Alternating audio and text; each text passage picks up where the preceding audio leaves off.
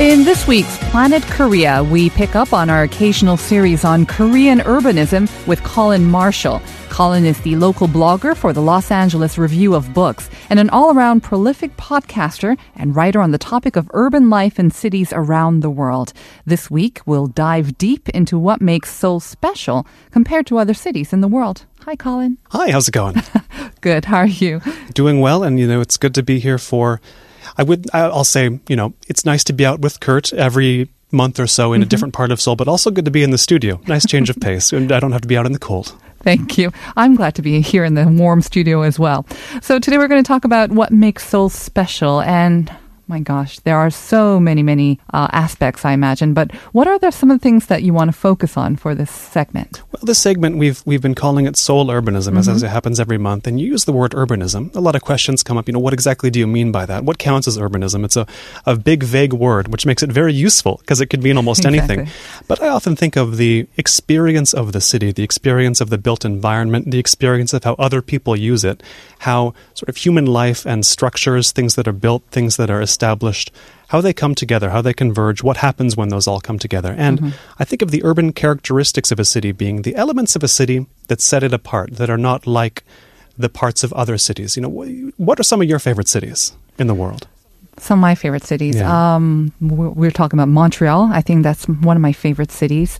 New York, I have to say, is also one of my favorites. I like big cities as well. Yes. London, the big favorites, I guess. So you say these names and you get mental images. Things come to mind, special qualities of the city, things you don't see in other cities, things you don't feel in other cities. And this quote comes to mind from Michael Tilson Thomas, who was the conductor, or I think still is, of the San Francisco Symphony. He said, "You can't have Bach, Beethoven, and Mozart as your favorite composers because they simply define what music is." In a way, I think that's true of New York, London, and Paris. In a way, they're always your favorites. True. And in a way, they can't be because they define the image of the city. So in Seoul, you see a lot of comparisons to other cities in Asia sometimes, but even more often, other cities in the West. Why don't we have the same things that New York has, that Paris has, that London has, the same attractions or the same type of history? Or why don't we try to build versions of that? So Kurt and I did a segment on Solo 7017, which is often described as the High Line. Right. That converted rail line, which is now a pedestrian park in Manhattan, the High Line of Seoul. So there's often been a comparison to the elements that other cities have, the structures they have, or the things they built. And I wonder, what are the qualities of Seoul inherent to Seoul? There are qualities you see in Seoul that set it apart from other cities. What makes it different? Does anything come to mind when you think of that idea? What do you see in Seoul you don't see anywhere else? Well, actually, just to go back a little bit, the reason why I chose Montreal, London, and New York, I lived in London and Montreal, but New York especially. And my favorite part about big cities is they have everything. They have the little neighborhoods. They have the little nooks that you can only see in that city, and that makes it unique. It's not the big landmarks, actually, that makes them special for me. It's the little special, unique neighborhoods. And I think in that way, Seoul, many things come to mind. The pojang macha, you can't take out the Han River, of course, having chimek on the Han River as well. The markets, I love the markets as well. So of course. There are many different aspects, I think, and I don't know if you're going to be covering them, but that's what's special about Seoul, I think. I've picked out a few, and there's some that I specifically haven't picked out because they're talked about so much. For example, I was asked about a year ago to write a piece to contribute to a series of articles written by foreigners on what they like about Seoul. And the editor, a friend of mine, said, "Just don't write about the mountains. Everybody writes about the mountains." And in fact, I was talking to a German architect who just completed a big headquarters for a company here in Seoul, over in Yongsan. I asked him, what are your impressions of Seoul, of building in Seoul? What sticks out to you? He says, the topography, meaning, the mountains. Okay. So the mountains do affect the urbanism, the urban experience of Seoul. But I have some others here that I've selected for us to talk about today. And some of them come from a couple of books. There's a lot of books about Seoul today, all in, of course, Korean, because there's a big Korean consciousness, a consciousness among Seoulites about what is Seoul, why is Seoul like it is, how did it get this way, what can we do to change Seoul, what is Seoul becoming, can we make it a different kind of city than it is. One of them, I'll hold it up here, it's called Seoul은 도시가 아니다. Seoul is not a city. Yes, by a professor named Lee Kyung-hoon over at, I think, Gukminde. And his thesis is that there are certain elements of Seoul that make it not a city, that make it unlike the New Yorks, the Parises, the Londons of the world. But I think they also make it like a city in its own way. So we'll get to those, but the first thing that came to mind was actually something simpler. I had more, how to put it, more everyday. An American journalist called me recently for an interview because she's writing a book about address systems across the world, the history of address systems. So fascinating. Yes, it's more than you might expect. She was apologetic about it, saying, "I know it's about addresses, but it'll be interesting," because I'd written about this, about how addresses in Seoul or in Korea or in East Asia are so different than addresses in the West. And there's one simple concept here, the dong address system. Now, how do you explain what a dong is? It's like a neighborhood, right? A neighborhood unit, about the size of a neighborhood, or what are there, 423 or so dong in Seoul? So smaller than a district, I guess. Yeah, smaller. So you've got the gu, and there's 20-something of those, right? 25, then you've got the 423 or so dong. So it's not something you see in America, certainly. There's no dong, no two-dimensional unit that identifies a neighborhood with clear boundaries. And there's a whole way of thinking that this implies. So, of course, there is a new address system in Korea that's more like the Western kind. The road-based system. Exactly, road-based. In the West, we think of, meet me on the corner of 1st and Main. What do you tell a taxi driver? Intersections. What streets to go on? Where do which streets converge? That's where I want to go. Here, you tell them landmarks. You tell them what dong you're going to. You don't give them the new address. As I found by bitter experience when I first moved here, the new addresses, they can use them technically. But yes, often and more so now, I think, with so. all the navigation systems, yes. That's true, but even so, I've had cab drivers struggle to enter them. They just, not because they don't know or can't figure it out, no one's giving them the addresses. Okay. Yeah, they're thinking in terms of dong. I met a lady a while ago a Korean lady who long since emigrated to America. She came back to visit. She asked where I live. I said, I live in Shincheon. She's like, oh, well, what dong? Because that was important. I said, Nogosan dong. I said, oh, Nogosan dong. The dong itself brought up memories for her psychologically. Yeah. It still shapes the way people think about the city, the dong system. So it's been supplanted, it's been replaced, but I don't think it's going away. And it's essential for the visitor to understand. People think of Seoul and other Korean cities in this aerial way, not linear. It's in terms of ever-decreasing units of area. You find the right place inside these units of area. You don't look for the intersection, though you can now describe intersections better than you were once able to. Does this all make sense? It does, in a way. But I think, like you say, the dong system is gradually being phased out. And I guess I'm a little sad to see it go as well. But I have a feeling it is going to go. Yeah, it could be. Things change quickly here. And in Japan, they're still using a very similar system. There's been no effort to change it administratively, I think. But here, Korea changes fast. You can never say how people are going to be thinking 2 days from now, let alone 10 years from now. Well, along with the dong, of course, another sort of feature of Seoul, you can't get away from the mountains, is the massive, massive apartment complexes. I myself live in one with 5,000 apartments. So we are a small, a medium village in itself as well. And I see that you've brought that out as well, right? Apartment complexes, yes. It's very common to hear among Westerners who come here. They'll say, the first apartment complex I lived in had more people than my hometown. Exactly. Especially if they're from, I know you've lived in Canada. I've heard many a Canadian say this. They came from a small city somewhere in Canada. They come to an apartment complex with 5,000, 10,000, 20,000 people in it.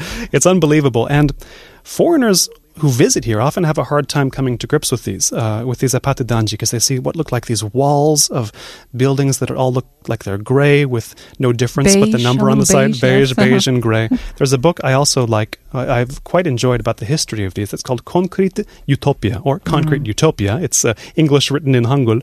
It's by Bak Hae-chon. I think he's a professor somewhere else, but a whole history of how these things came to be. How did Seoul, but Korea as a whole, get these apatudanji? And they date back to the 1960s, the late 60s. They started appearing really in force in the 70s as a way to contain or to handle just the influx of population coming into Seoul. Now half the population of this country lives in the Seoul metropolitan area. Right. You've got to put them somewhere. And you can see this architectural signature across the city. It is the feature that stands out to somebody who hasn't done much traveling in Asia before. When they come here, they'll see, what's with all these buildings? And I often wonder, why do they... Something bothers them about these buildings, and I don't know if it necessarily bothers people who grew up in Korea. But since you've had so much experience in the West, what do you think gets under Westerners' skin about these apatudanji?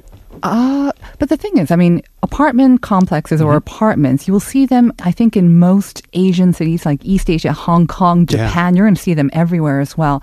So what disturbs, I think, just the cram cramped quarters. You would imagine that, some of these apartments are quite luxurious, but I think for most Westerners, that lack of personal space, you imagine that they're going to be very close and cramped. Right. That's probably what bothers them. That's my guess anyway. That's a good point. And I think Westerners also often think of, if they have a longish memory, they think back to the public housing projects built in the U.S. in cities like that. The standard one to think of is Pruitt-Igoe in St. Louis that got dynamited. There were various issues that went into its failure, but Americans especially, or English people as well, often think of these tall buildings where, not to be too blunt, but where poor people were essentially sent to live, which is not how it is at all. In Korea, these are very expensive, usually upper middle class, and above. It's the rich people living in tower blocks, whereas it's not necessarily the case in a lot of America, a lot of England, places like that. And one other difference to point out about the aparte danji is on the first floor, or even the second floor, there are other things. There are stores, sometimes restaurants, services, daycare centers. In the West, often an apartment building is just an apartment building. There's nothing else to it. So there are other forms of life going on there. And some of these complexes, they're like a city unto themselves in a way, aren't they? I mean, we just talked about dong, and if dongs are kind of gradually being phased out, I think the apartment complexes, because I think the complexes are quite unique to Korea as well. You will see apartments in any major city, but the way that they're sort of grouped together, one begins with S, one begins with L, and the way they sort of set themselves apart and keep within their sort of 단지 complex, and they think of their own community, it's almost replacing the concept of dong in a way. Yeah, it's true. There is a certain alignment there. It's sort of like what comes to mind are these cities of the future envisioned by architects like Le Corbusier. My French pronunciation isn't so good. In the mid 20th century, where they're very sterile, everything's connected just by roads for cars, nothing but houses separate from commerce, from industry. This isn't that. This isn't that at all. It looks artificially similar, but there's actual life going on there, isn't there? Definitely. They have become sort of centers of community activity as well. But I think maybe the lack of personality, in a way, when you look at these complexes and, rows and rows, maybe that's another sort of factor that may be disturbing to foreigners or Westerners as well. They could be spruced up a little. I agree. They don't bother me that much. Okay. But yes, there's the aparte danji, and there's the next point I have here that makes Seoul distinctive in its way, mostly in the way they're regarded and the way they're constructed. 걷고 싶은 거리, walking streets, or if you translate literally, what streets you want to walk on. Streets. 걷고 싶은 거리. 걷고 싶은 거리, yeah. I guess I would call them walking streets, but they are streets converted to be more walkable. Before, they were mostly for cars or only for cars. Now, different streets have been changed in different ways to make them more accommodating to pedestrians or, to people who are walking. You've seen this. This is actually a recent change. I would say within the past 10 or even most 15 years, but probably within the past 10 years. Seoul was not a very walkable city. I don't know how long you've been here, but 10 years ago, I would not like to walk anywhere. Yes, very so much for change. Motorists. Yes. And the interesting thing about these is we, again, think back to the reference points, the European cities or a city like New York, especially in Europe, though, and some of these older cities. There are walking streets because that's how you got around when it was built. It's for people because people walking, that was the main type of traffic there was. So there was not a consideration about building a street that was good for walking because so much of these older cities were organically built to handle humans walking. But in a city like Seoul that's done so much of its development in the 20th century and even the 21st century, there's had to be some going back, revising, in the same way there has been in America. I moved here from Los Angeles where similar projects are going on. There's infrastructure that was built with the car in mind, now thinking, okay, well, how do we make it so this is also walkable, also bikeable, that sort of thing. So I live near Yonsei-ro, the street leading to Yonsei University, and that on the weekends it changes to pedestrian only, no cars drive on it. Other sort of human-centered design elements have been introduced, to use the jargon. But I wonder, when we compare these projects in America and in Seoul, how do they differ? I think of like a Garoskil in Apgujeong. What has been your experience of these walking streets? Do you walk on them? Definitely. I mean, the part of the reason I like cities is because you don't have to go everywhere by car. So I love exploring a little dong or a neighborhood by foot. And Korea and Seoul still has those tiny little streets where you really can't go by car, like in Iksan-dong or Bukchon, those lovely little neighborhoods. So I'm really glad that we're seeing a revival of them. But going back to what you said, like these new streets that are being converted back to being more pedestrian friendly, I do like them, but in a way, I also find it's quite artificial. That's I don't think you need to do that to close it off every Saturday. Or I'd rather have, like what they've been doing very well, getting rid of the ugly overpasses, introducing more pedestrian crossings. I think that's what makes it more walkable. It's true. And you mentioned Iksan-dong, a subject of one of our urbanism episodes a few months ago, maybe more than a year ago now. Time flies. But yeah, you make a good point, because these are streets that, like in these old European cities, were made for people to walk. And I think this rule is known by everybody every Westerner anyway, who does a lot of traveling in Asia. If you're in a big city in Korea or Japan or wherever, don't just stick on the big streets. You have to go down the alleys, because everything's down the alleys. Everything's on the small streets. If it's a street a car can't go down, that's where the good stuff is. So it's not just new. Karosukil, it's not the main strip that's so interesting now. Right. They've been taken over by the sort of the big names, the big sort of chains. It's the side streets that have become much more interesting. Even there, the alleys off of the walking streets are better than the walking street, or more interesting. Yes. Okay. Well, you can't always walk around, so you do have to take public transport, especially for a huge city like Seoul. And the next point that you bring up, I did not know this is unique to Seoul. You could say that. It's another point brought up by Lee Kyung-hun in Seoul은 도시가 아니다. Seoul is not a city. The 마을 bus, the village buses, you could translate them. He brings this up as an element distinctive to Seoul in both his talks and in his book, because there are buses like these in other cities, other countries, but there's no bus exactly like them. So I had some friends in from Hong Kong recently. They were saying, we have buses like those, but they have buses that just stop and start wherever. If you want them to stop, they stop. If you want to get on or off wherever, they'll accommodate you. As you know, maul buses don't do that.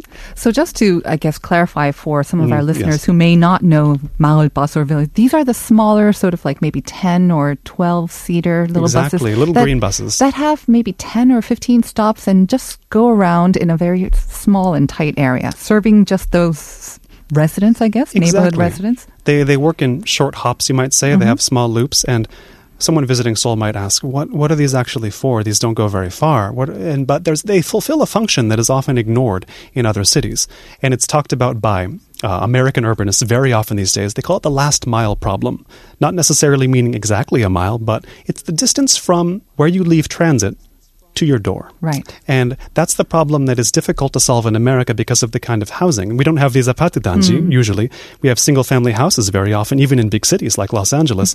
So how do you get from the house to the bus stop or to the train station or to wherever? That's the last mile problem. That's the problem these village buses solve. They get people, especially those who can't or don't want to walk far distances, to their actual house from where they're going. They connect.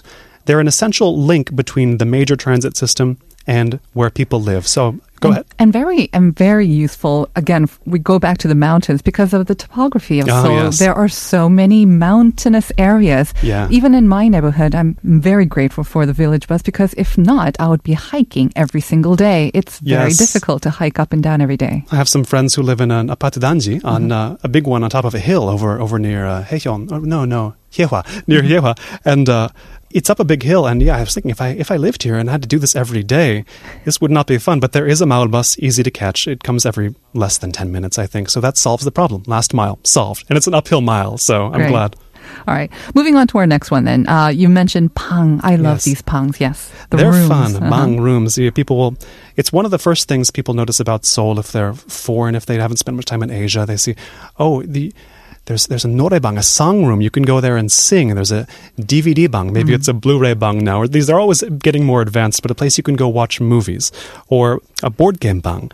Or even in a coffee shop or a pub, you'll have little rooms, private rooms, or more isolated booths. The idea seems to be to sell private space in a way as part of the city. You can rent private space, which is, everybody who's spent any time in Seoul has fun memories in some kind of bang, whether it's singing, board games, watching movies, drinking, what have you, some combination of all three. But this is, again, unique to Seoul. I would imagine, like the norebang came from Japan, no? Exactly. So you have this, in a way, you can see Korea taking something and changing it, making it its own, making this whole bang culture. Now it's not just a place you go to sing, but it's a whole culture of spaces that you can do activities in, that in the West you might just do in a house. You might go over to someone's house to play a board game, certainly, or even to drink, because it's so expensive in America. But the real difference is, singing. If you want to go out and sing in the city, in America, you're going to be doing it on stage in some bar. You're not going to get your own bang, your own room. So there is that difference in the conception of private space and how it's been made into a business in Seoul. And the bang is an inevitable part of your experience in Seoul. But Lee Kyung-hun, the author of Seoul은 도시가 아니다, Seoul is not a city, he thinks it's also harmful, the bang, because they occupy, in a sense, the space that more outward-facing type of business could. He's a big fan of sidewalk cafes. He loves European cities, it seems. So it's like, he holds these up. Sidewalk cafes, they spill out from private space into public. So they make it more of a city when you have them, because it's more of a connection between public and private. A bang, he thinks is too private, but they also have a fun side. So, don't take them away. I am a fan of pangs as well. I think it's to get away from the crowds as well. You have the privacy, but it's also the crowds. And one last one, of course, and this is covered quite a lot by the foreign media. It's the pojang macha, of course. Yes, pojang macha, these tent restaurants that set up on the sidewalk or where parking spaces are.